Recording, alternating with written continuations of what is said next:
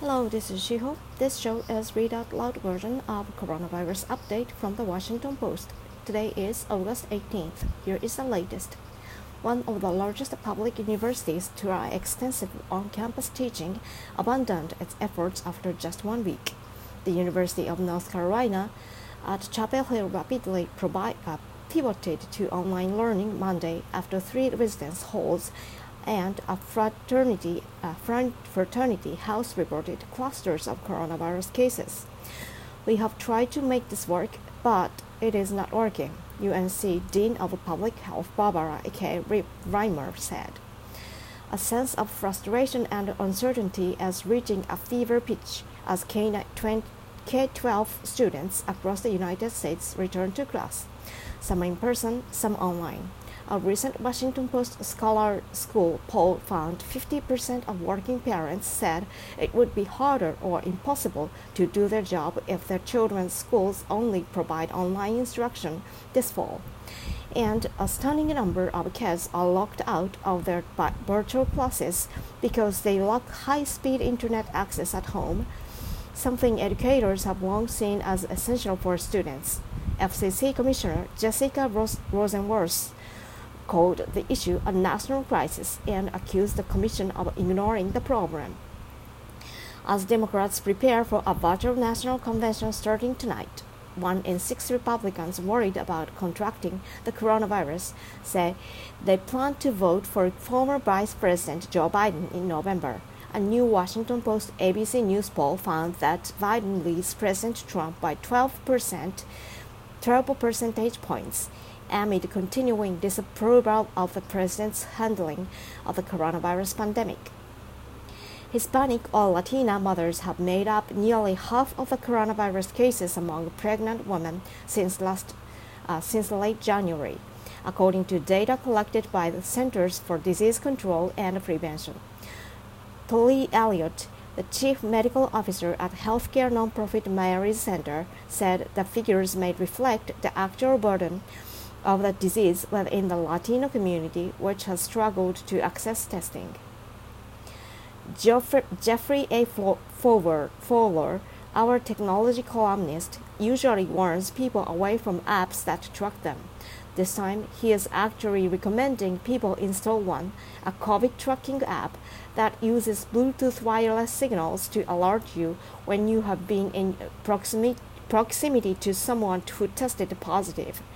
To really discover the potential of this tech, lots of us would need to use it. You have not got much to lose, and there's a lot we could code again, he wrote. Around the world, some countries are facing new outbreaks. COVID-19 cases are rising in Italy, and the country responded by imposing its first new restrictions since coming out of lockdown nearly 4 months ago. Italy ordered the closure of all nightclubs and mandated mask wearing in areas with nightlife. South Korea reported its highest case jump in month, with an outbreak linked back to a church in Seoul. And in New Zealand, the September 19th general election has been postponed for 4 weeks as a new wave sets back the country's recovery. Other important news. Blocking the counting of mail-in ballots in November could help Trump steal the election, experts warn. Senate Democrats have called on USPS governing board to undo recent mail changes and remove its postmaster general if necessary. Trump says he's stopping evictions. Here's why they are still happening. There is no way to spin that, Senate Mitt Romney, Utah, this weekend offered rare Republican criticism of the Trump administration's coronavirus response. Here are 5 ways holiday shopping will change this year during the pandemic, from Black Friday to parking lot pop-ups. Your questions answered.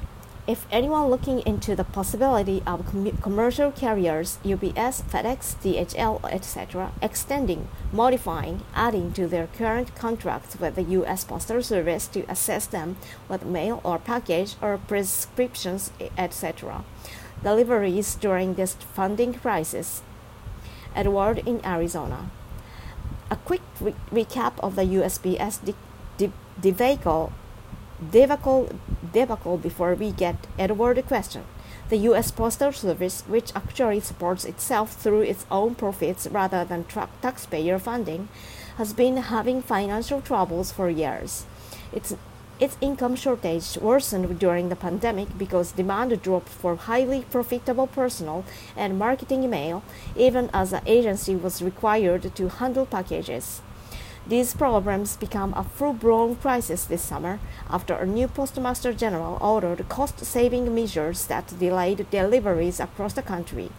Then last week, the Post broke news that the USPS has warned 46 states it might not be able to deliver absentee ballots on time for November's election, when millions of Americans are expected to vote by mail for the first time because of the pandemic.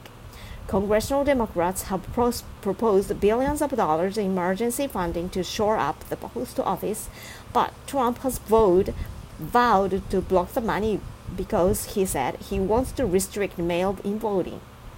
With no help from Congress or the White House in sight, Edward asks if private delivery companies can step in and save the post office. Don't count on it. One potential problem was asking FedEx, UPS, and such to take the post office package, as these companies already rely on the USPS to deliver many of theirs. The centuries-old public mail network touches homes and businesses almost everywhere in the United States, including locations too expensive for private companies to bother with. So for-profit carriers often simply drop their packages off at a post office and pay USPS to deliver them the last mile. Asking these companies to reverse course and handle the post office's success would be a bit like asking the river to do the dam's work. With the crush of mail ballots looming, a tweet went viral last week suggesting that private carriers simply deliver those too. You will overnight become the most beloved and respected organization in America, David Ruskoff wrote. But in another sign that the companies have little interest in getting involved in the crisis, they quickly threw cold water on the idea. U.S. election absentee and mail-in ballots are predominantly handled by the U.S. Postal Service, a FedEx spokesman said, adding that the company already accepts some individual ballots. We had suggest speaking with state authorities who set the rules to see if they will accept a ballot if delivered by a private express carrier, said the UPS flock. Amazon, whose chief executive Jeff Bezos owns this newspaper, didn't even respond to our questions. They are not wrong either. Many states and localities have regulations barring private entities from transporting ballots. Even if they could, election experts worry that turning to the private sector so soon before an election could create more problems than solutions. Today's top reads. Find more stories, analysis, and op-eds about the outbreak on our coronavirus page, including Trump says mail-in voting could be catastrophic. Here's how other countries do it. A teacher made a spreadsheet tracking COVID-19 in school. She has more than 700 entries. They say to hire more coronavirus contact tracers as numbers plateau across region. Facing unmasked diners and sick colleagues, restaurant workers worry about safety and their livelihoods. Tracing Trump's Postal Service obsession, from loser to scam to leaked election. We could control the coronavirus by winter if we start using rapid tests. What it's like to be a flight attendant during the pandemic. Wartime doctors battling COVID-19 rush to treat the ill, but without knowing what really works. If college football players have complicating from coronavirus, expect lawsuits to follow. We think you will like this newsletter. Check out Fact Checker for a weekly review of what's true, false, or in between in politics from the famous fact-checking team. Count the Count the Pinocchios sign up. Thank you for listening from the Washington Post.